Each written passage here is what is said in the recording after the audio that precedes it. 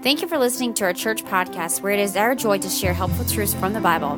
We pray this serves as one more tool to help develop leaders within our church and community who love and honor Jesus and reveal it by loving others. If you have any questions or comments about any of the messages, we invite you to join us on any Wednesday, 6 p.m. for a group discussion on the passages and sermons found here. Our scripture reading this morning will be found in the book of Luke chapter 11, verses 14 to 36. Would you please stand and we read these verses? I will read the first verse and ask that you join it with me, second verse, and continue with me every other verse.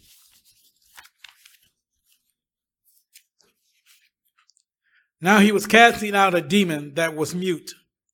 When the demon had gone out, the mute man spoke, and the people marveled. But some of them said, he cast out demons by Beelzebub, the prince of demons.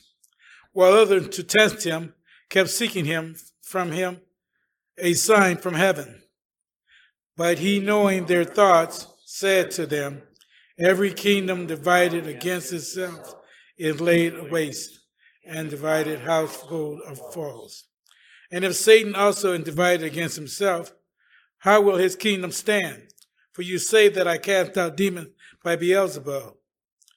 And if I cast out demons by Beelzebub, by whom do your sons cast them out? Therefore they will be your judges.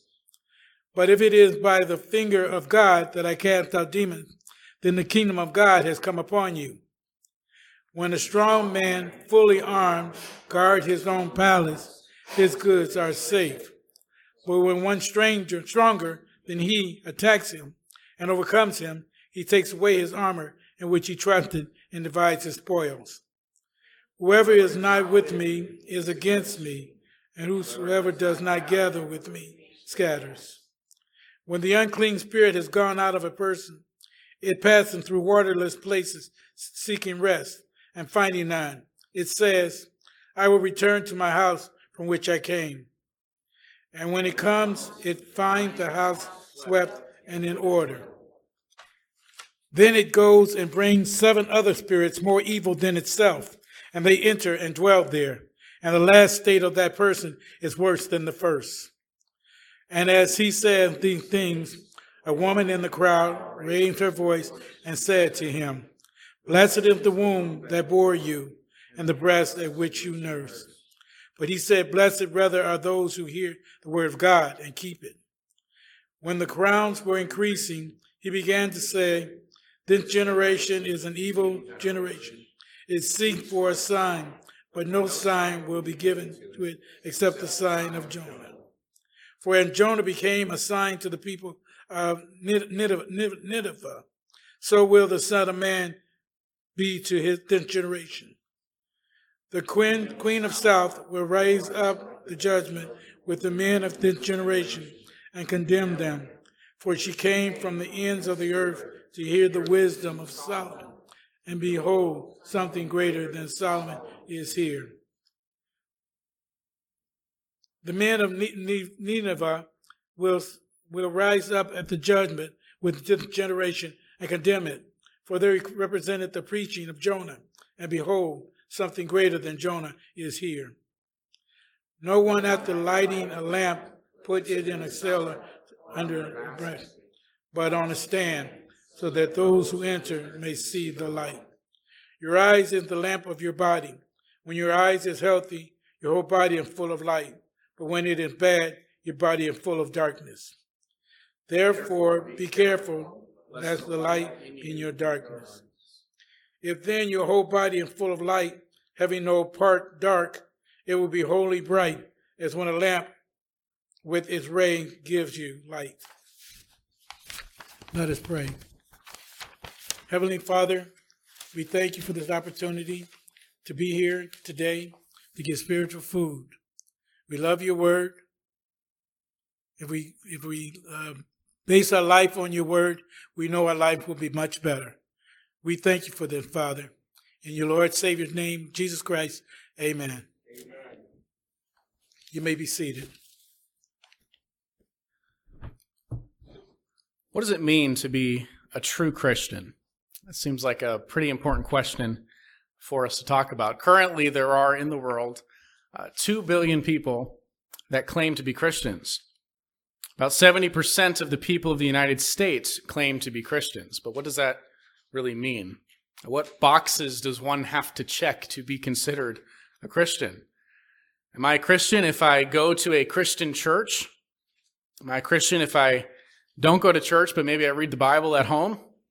Am I a Christian if I don't read the Bible, don't attend a church, but maybe my family was Christians, and so I just kind of claimed that title? What does it mean to be a Christian? We're going to try to answer that question today by looking at what Jesus taught in our text in Luke 11. And specifically, when we talk about Christians, we're talking about the kinds of people that go to heaven when they die. Real Christians. Christians whose sins have been forgiven. The people that have God as their Father and Jesus as their Savior. And by the way, that's not everyone. Maybe that's the first thing to say. Being a Christian, being a child of God is not equivalent with being a human being. Not everyone who exists is a child of God, and not everyone who exists has their sins forgiven by Christ's death on the cross. And so today, we're not just talking about what do people think it means to be a Christian, or what do I think the requirements are to be in this group. We're going to ask, what does Jesus say? And I think it makes sense that Christ should be able to define what a Christian is. And so we're going to let him do that this morning and try to ascertain what he said about what it means to be a true follower of Jesus. We begin with the first story in our text that really sets the stage for the rest of the conversation. In verse 14, it says, "Now he was casting out a demon that was mute. When the demon had gone out, the mute man spoke, and the people marveled." And so that in that one verse, you have the summary of something that we've seen multiple times over the last years. We've been studying the book of Luke. Jesus casts out another demon. This man was possessed of a demon that made him unable to speak, presumably for some period of time, because it was such a shock to the people when he finally was able to talk. And so Luke tells us that the people who saw this marveled. They were amazed at the miracle-working power of Jesus. Matthew's account tells us that they also began to consider if this act of Jesus was evidence that he was the Messiah. Matthew 12, verse 23 says, "All the people were amazed and said, 'Can this be the Son of David?'" Now that's the right question to ask. Jesus, of course, was the promised descendant of David. He was the Messiah who would come and save God's people from their sins and establish his kingdom on the earth. And so the crowds of people who saw this exorcism were on the right track to ask, maybe this is evidence that Jesus is the coming one. And now enter the Pharisees. They were the religious Jews of Jesus' day, very strict and fastidious. They thought that they knew everything. They thought they were right about everything. And they could not stand Jesus because Jesus continually frustrated them by not keeping their rules and even contradicting some of their teachings. And this is a reoccurring theme in the book of Luke. Jesus does something incredible, something good, like casting out a demon. And the Pharisees are right there to criticize him. They find something wrong with what he did, and they try to convince the people that Jesus really isn't all that he's cracked up to be. They could not deny this miracle. It was evident to everybody there that this man's demon had been cast out, and so they instead accused him of having nefarious motives. And isn't that just like religious people? He had done a great thing, and they find some reason not to be for him. They did not want to submit to his authority. And so they found a way to say, yes, he's a miracle worker, but he's still not somebody to follow. And he's certainly not the Messiah. They could not dispute the miraculous power of Jesus over demons, and so they sought to discredit him. We see the first objection in verse 15. You have to excuse my voice today. Some of them said, "He cast out demons by Beelzebul, the prince of demons." Now that word Beelzebul is not familiar to many of us. I noticed when we were doing the scripture reading, everybody read that verse, and then when they got to that word, everybody just got real quiet because they weren't quite sure how to pronounce it the first time. Beelzebul, the prince of the demons. And so we know that these people who accused him were the Pharisees. Okay, it says in Luke, some of them, but Matthew clarifies in chapter 12. He says, when the Pharisees heard it, they said, "It is only by Beelzebul, the prince of the demons, that this man casts out demons." And so the Pharisees' first objection to this miraculous act of Jesus was to claim that he was working under the power of Satan.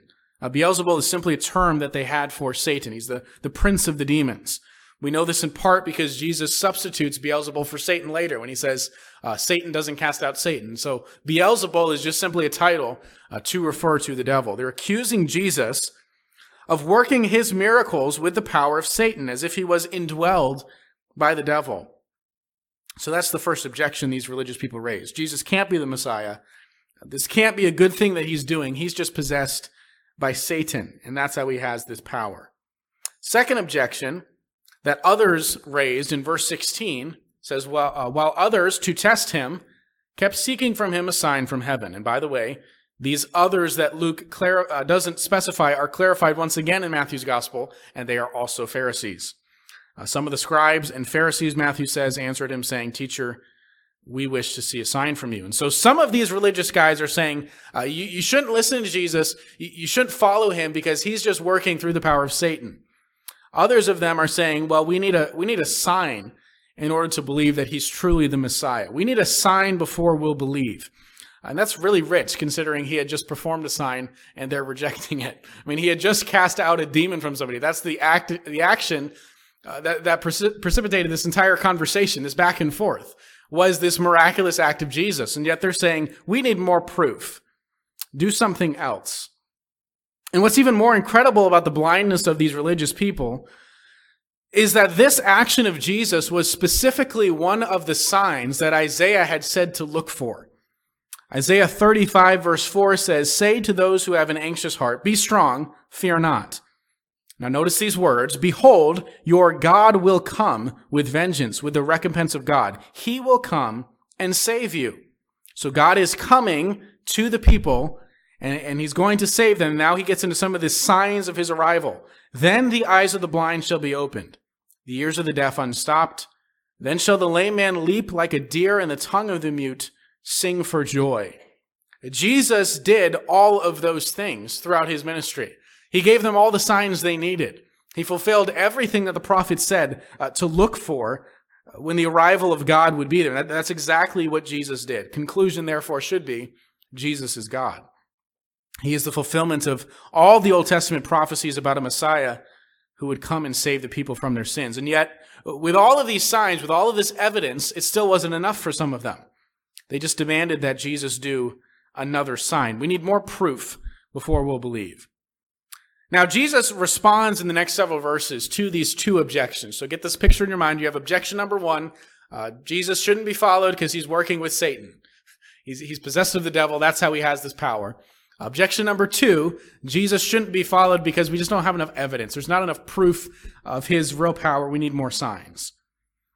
Now, these objections were not spoken directly to Jesus. It seems that they were kind of muttered out of his earshot, that people were spreading these rumors, but they weren't actually saying them to Christ. And so in verse 17, it says, "But he," Jesus, "knowing their thoughts, said to them, every kingdom divided against itself is laid waste, and that divided household falls." I love that as they are dismissing his deity, he is responding to the objections they didn't even say to him. And at this point, they may not have realized he was even responding to them. He's just making a statement. Every divided kingdom comes to destruction. Every divided house falls. That is a self-evidently true statement. If you're fighting against your own team, it won't take long before you're destroyed. Abraham Lincoln famously quoted this in the context of the slavery in America and the Civil War that came, that a divided household is going to lead to our country's destruction. And so Jesus says this thing. It's an obvious, true statement. Nobody would argue with this principle. Then he makes his point in verse 18, and at this point the Pharisees realize, he's refuting our objections. Verse 18, "If Satan also is divided against himself, how will his kingdom stand? For you say that I cast out demons by Beelzebul." In other words, you guys are idiots. Satan would not be empowering me to fight against his demons. That makes no sense. I mean, really, that's the best you could come up with. So that's the response to the first objection. Satan doesn't fight against himself, and it's illogical to think that Satan was the one giving Jesus power over his demons. Then you have the second response to that first objection. We're still on the Beelzebul thing. Verse 19, he says, "If I cast out demons by Beelzebul, by whom do your sons cast them out? Therefore they will be your judges." Okay, so let's grant for a minute that what you're saying is true. Okay, I'm casting out demons by Satan. How are you guys doing it? The religious Jews claimed to have this ability as well. They claimed to be able to cast out demons. Now, they couldn't actually do it. That's why this power of Jesus was such a shock to the people around them, because they'd never seen anything like this. Matthew 9, verse 33, when the demon had been cast out, the mute man spoke, and the crowds marveled, saying, "Never was anything like this seen in Israel." So the Pharisees and their followers claimed to have this ability over demons, but it was not actual. It was a fraud. They could not actually do this. Jesus, on the other hand, clearly could. And the people were so shocked and amazed by this. They had never seen anything like this before. They know Jesus is the real deal, and he has power unlike the Jewish religious leaders. And so they conclude that this might be the Messiah. The Pharisees then are trying to discredit Jesus because he's showing them up. The Pharisees claimed this power, but Jesus really had it. And they couldn't deny it, so instead of trying to deny it, they said that Jesus was only able to do this because he's working with the devil. And so for the sake of argument, Jesus grants their point and says, okay, you say I'm casting out demons because I'm using Satan's power, then you need to be held by the same standard. How are you guys doing it? How are you casting them out? And so that pretty much destroys their first objection. Verse 20, but if it is by the finger of God that I cast out demons, then the kingdom of God has come upon you. And so this is the right conclusion that they should have come to. This miracle-working power of Jesus was proof of his divinity, that he was God, that the king had come. This was the finger of God at work. That language echoes what we see in the book of Exodus. You remember the plagues of Moses against Pharaoh and the Egyptians. The magicians of Pharaoh tried to copy those miracles for a while, but eventually they couldn't do it. They could not replicate the signs that God was giving. And so in Exodus 8, verse 19, the magician said to Pharaoh, "This is the finger of God." And that same power that worked these miracles back in Exodus is the power working in Jesus. And so his point is, if it isn't Satan that's doing this, which we've already ruled out, then the only logical conclusion left is that it is God's power. Back to our text, verse 20. If it is the finger of God that I cast out demons, then the kingdom of God has come upon you. This miracle power of Jesus proves that he is God and that the kingdom of God is here. God's kingdom began 2,000 years ago when Jesus arrived. It was proven time and time again by the power of God on display throughout his ministry. And so this is an if-then statement. If it is by the power of God, then the kingdom has come.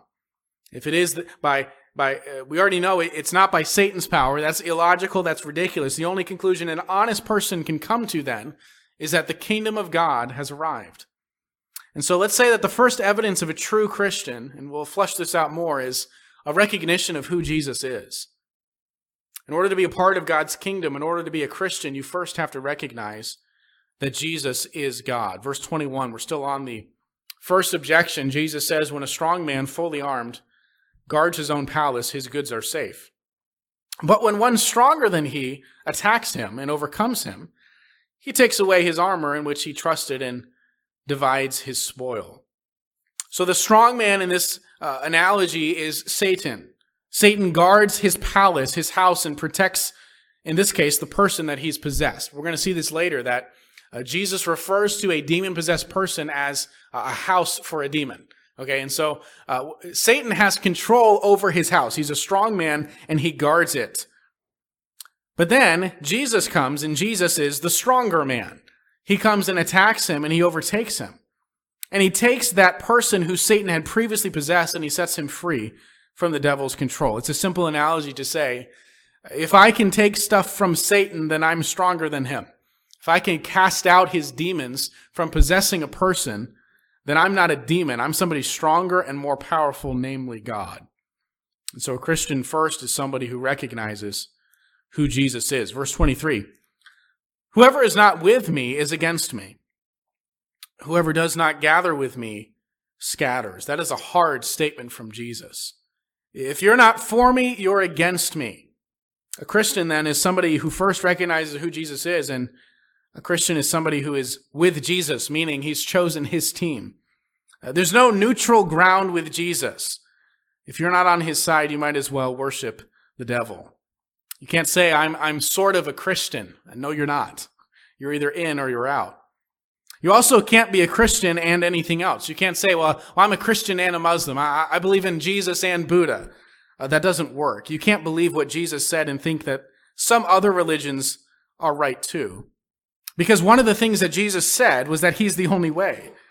He taught that salvation is only found through him. He said, if you don't worship through me, you're not truly worshiping God. And so don't try to hold together multiple religions. Jesus won't let you do that. John 14:6, Jesus said, I am the way, the truth, and the life. No one comes to the Father except through me. That is an exclusive truth claim. Christianity isn't a way, it's the way. As Peter said in Acts chapter 4, this Jesus is the stone that was rejected by you, the builders, which has become the cornerstone. And there is salvation in no one else, for there is no other name under heaven given among men by which we must be saved. That's pretty clear. No salvation is found in anyone but Jesus. And you notice verse 13, when they saw the boldness of Peter and John to say this and perceived that they were uneducated common men, they were astonished and they recognized that they had been with Jesus. They could tell these guys had been with Jesus because Jesus said this sort of offensive thing all the time, that it's only through me. Salvation is only through Christ. And so being a Christian means you recognize who Jesus is and you choose him.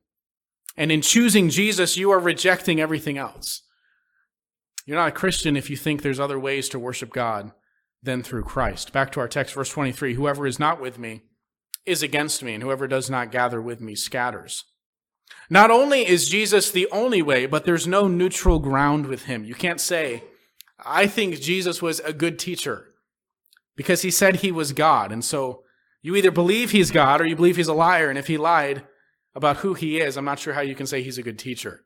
You can't claim Jesus was a good teacher if you reject his main lesson. And that's what so many people try to do. They try to be neutral with Jesus. But he says, you're either on his side all the way or you're against him. Being a Christian then doesn't mean you just like some of what Jesus taught. It means you're on his side with both feet. You're not just tipping your toe in the water. You're fully on. Verse 24, and this is probably the most difficult part of the whole text to sort out. Verse 24, I'll do my best. When the unclean spirit has gone out of a person, it passes through waterless places seeking rest. And finding none, it says, I will return to my house from which I came. When it comes, it finds the house swept and put in order. Then it goes and brings 7 other spirits more evil than itself, and they enter and dwell there. And the last state of that person is worse than the first.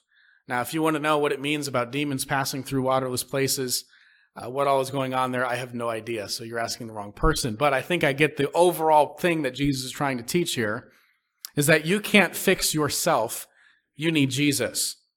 This is the second time that Jesus compares a demon-possessed person to a house. And here he's saying, when a demon leaves a person for a period of time, it's like leaving a house. And we see in the New Testament this is a common thing. Demon possession was not always 24/7. You see instances where a demon would come upon somebody for a period of time and oppress them and then leave them for a little while. And so it wasn't like it was just there all the time oppressing them constantly. Sometimes they would come and go. And I think what Jesus is saying is some of you think that the solution to demon possession is when the demon is gone, try to clean up your house. Try to clean up your life. Sweep the house, put things in order. In the Greek word, it's kosmeto, from where we get cosmetics. Make things look good. Just fix things up, clean up your life when the demon's gone, make everything look good. But then the demon just comes back with 7 of his friends and enters right back in, and you're even worse than before. And if you contrast that image with the previous analogy, Jesus said back there that the stronger man can overpower Satan and free the possessed person. And so putting the two together, Jesus is saying, you can't fix yourself. You need me. You need Jesus. You need the power of God to overcome Satan. Becoming a Christian, then, is not behavior modification. It's not turning over a new leaf. Becoming a Christian is giving your life over to the control of Jesus. Only he can fix you. Only he can give you the power to overcome sin. Becoming a Christian is not you doing better, you trying harder. The only way to live a life that is pleasing to God is first to turn to Christ and place your faith in him. And as a result of that, God will empower your transformation. 1 John 3, verse 5, John writes, "You know that he appeared, Jesus, in order to take away sins, and in him there is no sin. No one who abides in him keeps on sinning. No one who keeps on sinning has either seen him or known him. Little children, let no one deceive you. Whoever practices righteousness is righteous as he is righteous. Whoever makes a practice of sinning is of the devil. For the devil has been sinning from the beginning. The reason the Son of God appeared was to destroy the works of the devil. No one born of God, that's a Christian, makes a practice of sinning. For God's seed abides in him, and he cannot keep on sinning because he's been born of God. By this it is evident who are the children of God and who are the children of the devil. Whoever does not practice righteousness is not of God, nor is the one who does not love his brother." John is very explicit throughout his letter to say, you're not a Christian unless transformation has taken place in your life. You can't go on living in sin and say, well, I'm a Christian because I prayed a prayer, because I raised my hand at a service. No. True Christians live like it. True Christians experience a transformation of the life. And John says you're either a child of God or a child of the devil. Children of the devil live in sin. Children of God live in righteousness. Now here's the question, and a very key question: how?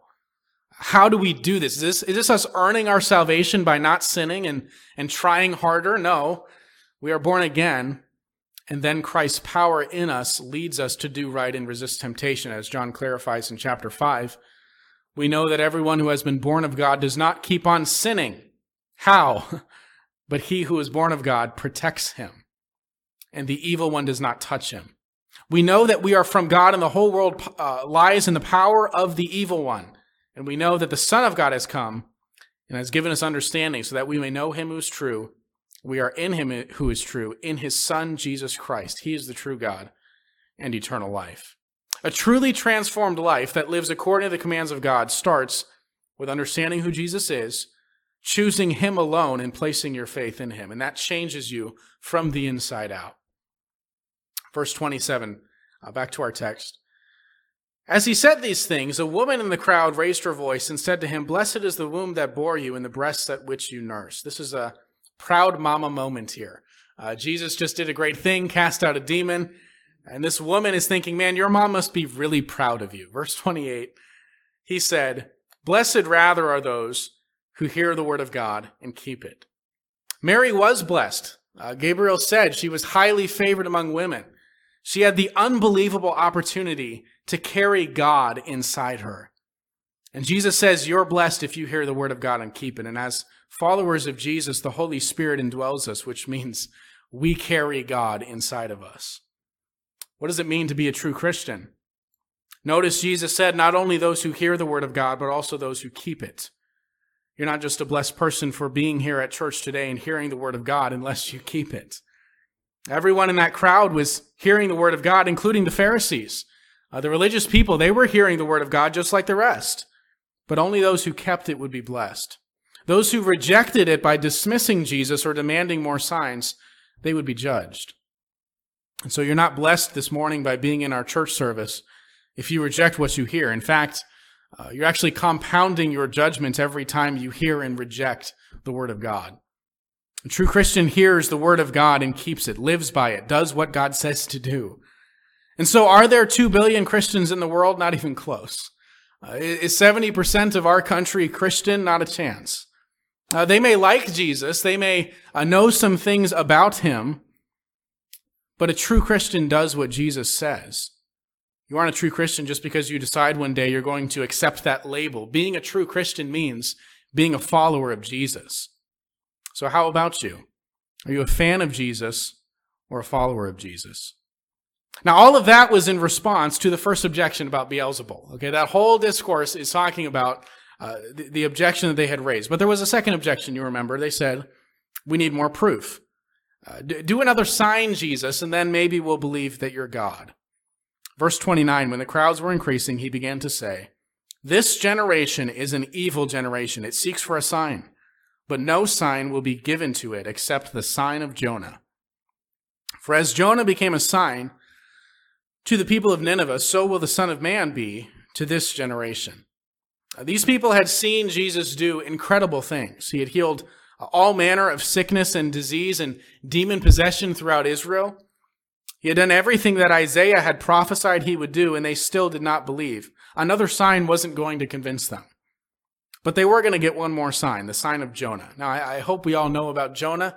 The story of Jonah is a very popular one, but in case you don't, here is a refresher. Come listen to my tale of Jonah and the whale, way down in the middle of the ocean. Now, how did he get there? Whatever did he wear way down in the middle of the ocean? Preaching he should be at Nineveh, you see. To disobey is a very foolish notion.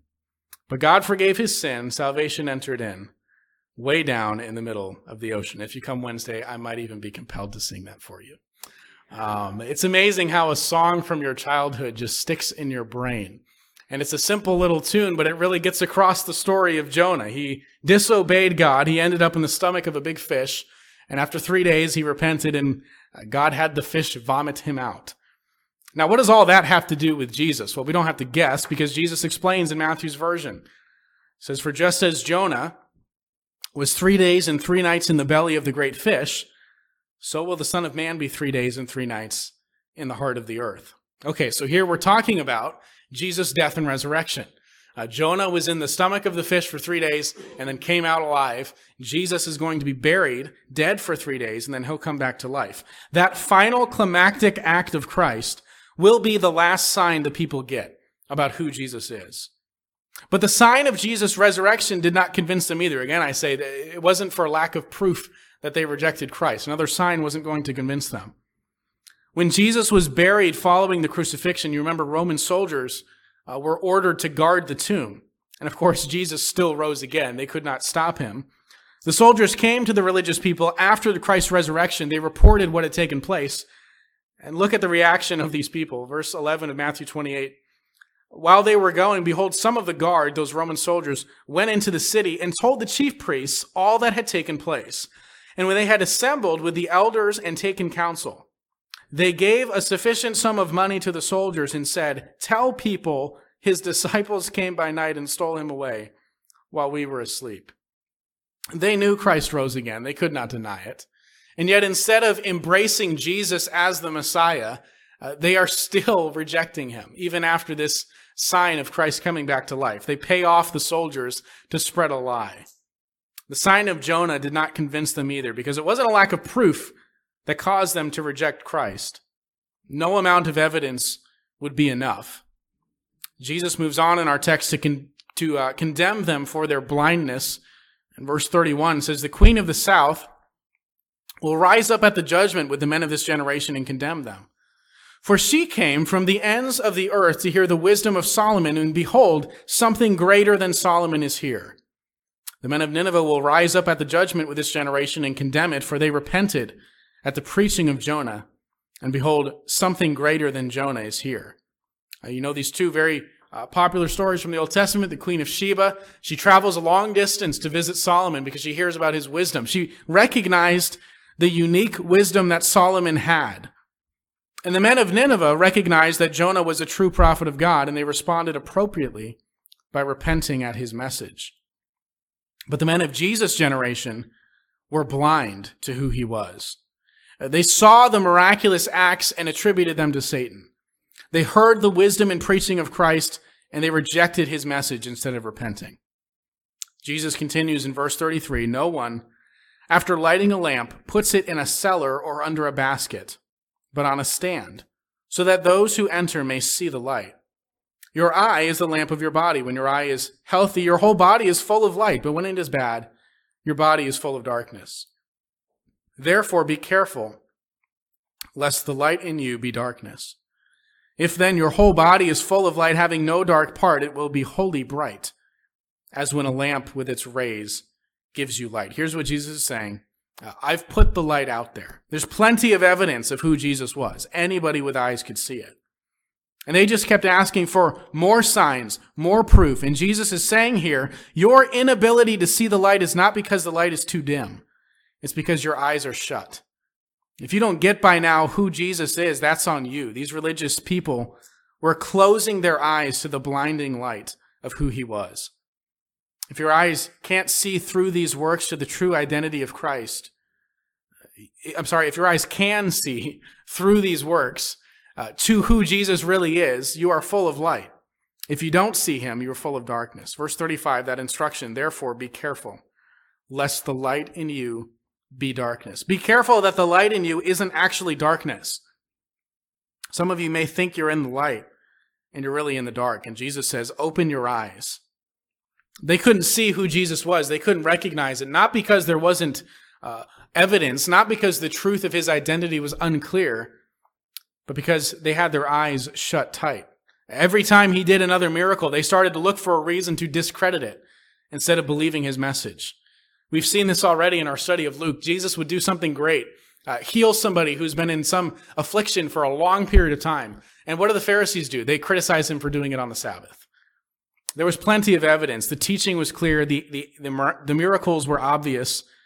They just refused to receive him. There are two ways that people approach Jesus: submission or suspicion. Submission leads to a life of light, and suspicion, which would be something like demanding more signs, claiming he's demon-possessed, that type of suspicion leads to judgment. So what does it mean to be a true Christian? You approach Jesus with a heart of submission, not suspicion. Jesus taught on another occasion something very similar, Luke 8, verse 16.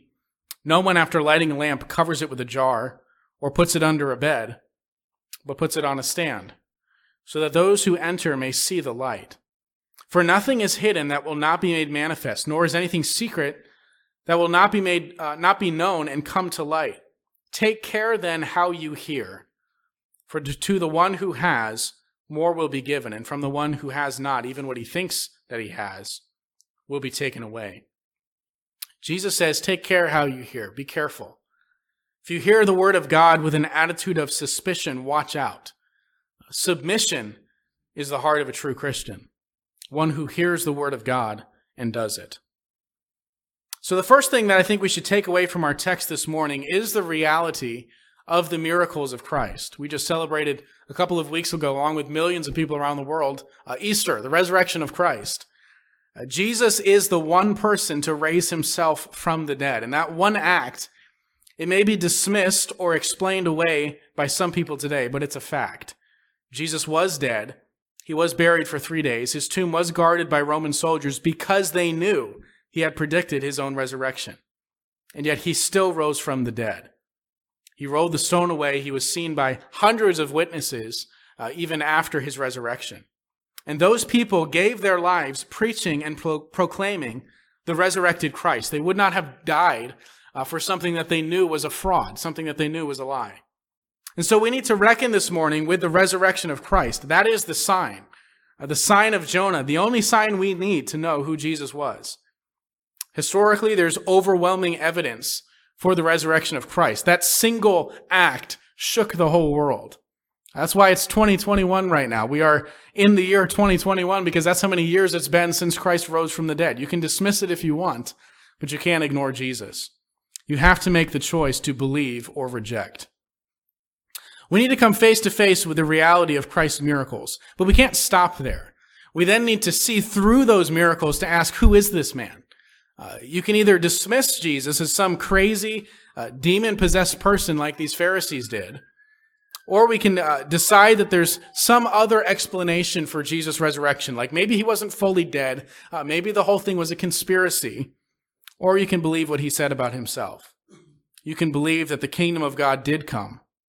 And the proof that Jesus was God is not only seen in his miracles, but also in the spreading of his kingdom since he left. Most movements die when the leader dies, but when Jesus died and rose again, his movement was just getting started. And today, millions of people all over the world are celebrating the reality of the kingdom of God. Jesus is God. His miracles were a clear expression of his divinity. The kingdom of God had come. And every person in that crowd had a decision to make. Are you going to dismiss this man, or are you going to hear the word of God and keep it? Are you going to reject Jesus and his commands, or are you going to submit to him as king? Those are the only two choices. Again, there is no neutral ground. We either approach Jesus with submission or suspicion. We can try to explain him away, or we can bow the knee to him as our Lord and Savior. And so, concluding here, what does it mean to be a true Christian? Number one, a true Christian recognizes who Jesus is. He is God, he is the Messiah, he is the King. Number two, to be a true Christian, you have to pick a side. There is no neutral ground with Jesus. Whoever is not with him is against him. You must choose to follow Christ alone. Number three, a true Christian is one who is trusting in the power of Christ. You can't fix you. You can't earn salvation. You can't atone for your sin. You can't turn your life around. So stop trying on your own and give your heart to Christ. Number four, a true Christian doesn't just hear the word of God, but does it. And that should be obvious that a follower of Jesus is somebody who follows Jesus, and yet, unfortunately, that point is often missed. Number five, a true Christian is one who submits to Jesus as Lord. You first acknowledge that Jesus is the King, and then you respond appropriately by humbly bowing in service to Christ. That's what a Christian is. It's not just somebody who believes Jesus was a good person. It's not just somebody who even believes Jesus was God. As James reminds us, the devils believe Jesus is God. That doesn't make them Christians. A true Christian is not just somebody who comes to church, somebody who reads the Bible, somebody who hears the word of God. A true Christian is one who responds with obedience to it. If you approach the Bible with suspicion, you need to pick a side. Pick and choose an attitude. If you have a pick and choose attitude towards Scripture, instead of hearing and obeying, submitting to the word of Christ, that's not the heart of a true Christian. We hope the message you just heard was helpful to you. It means a lot to us that you would join us for this podcast. For more information about our church and meeting times, visit lbcmiller.com or call us at 219-885-9303. We would love to hear from you.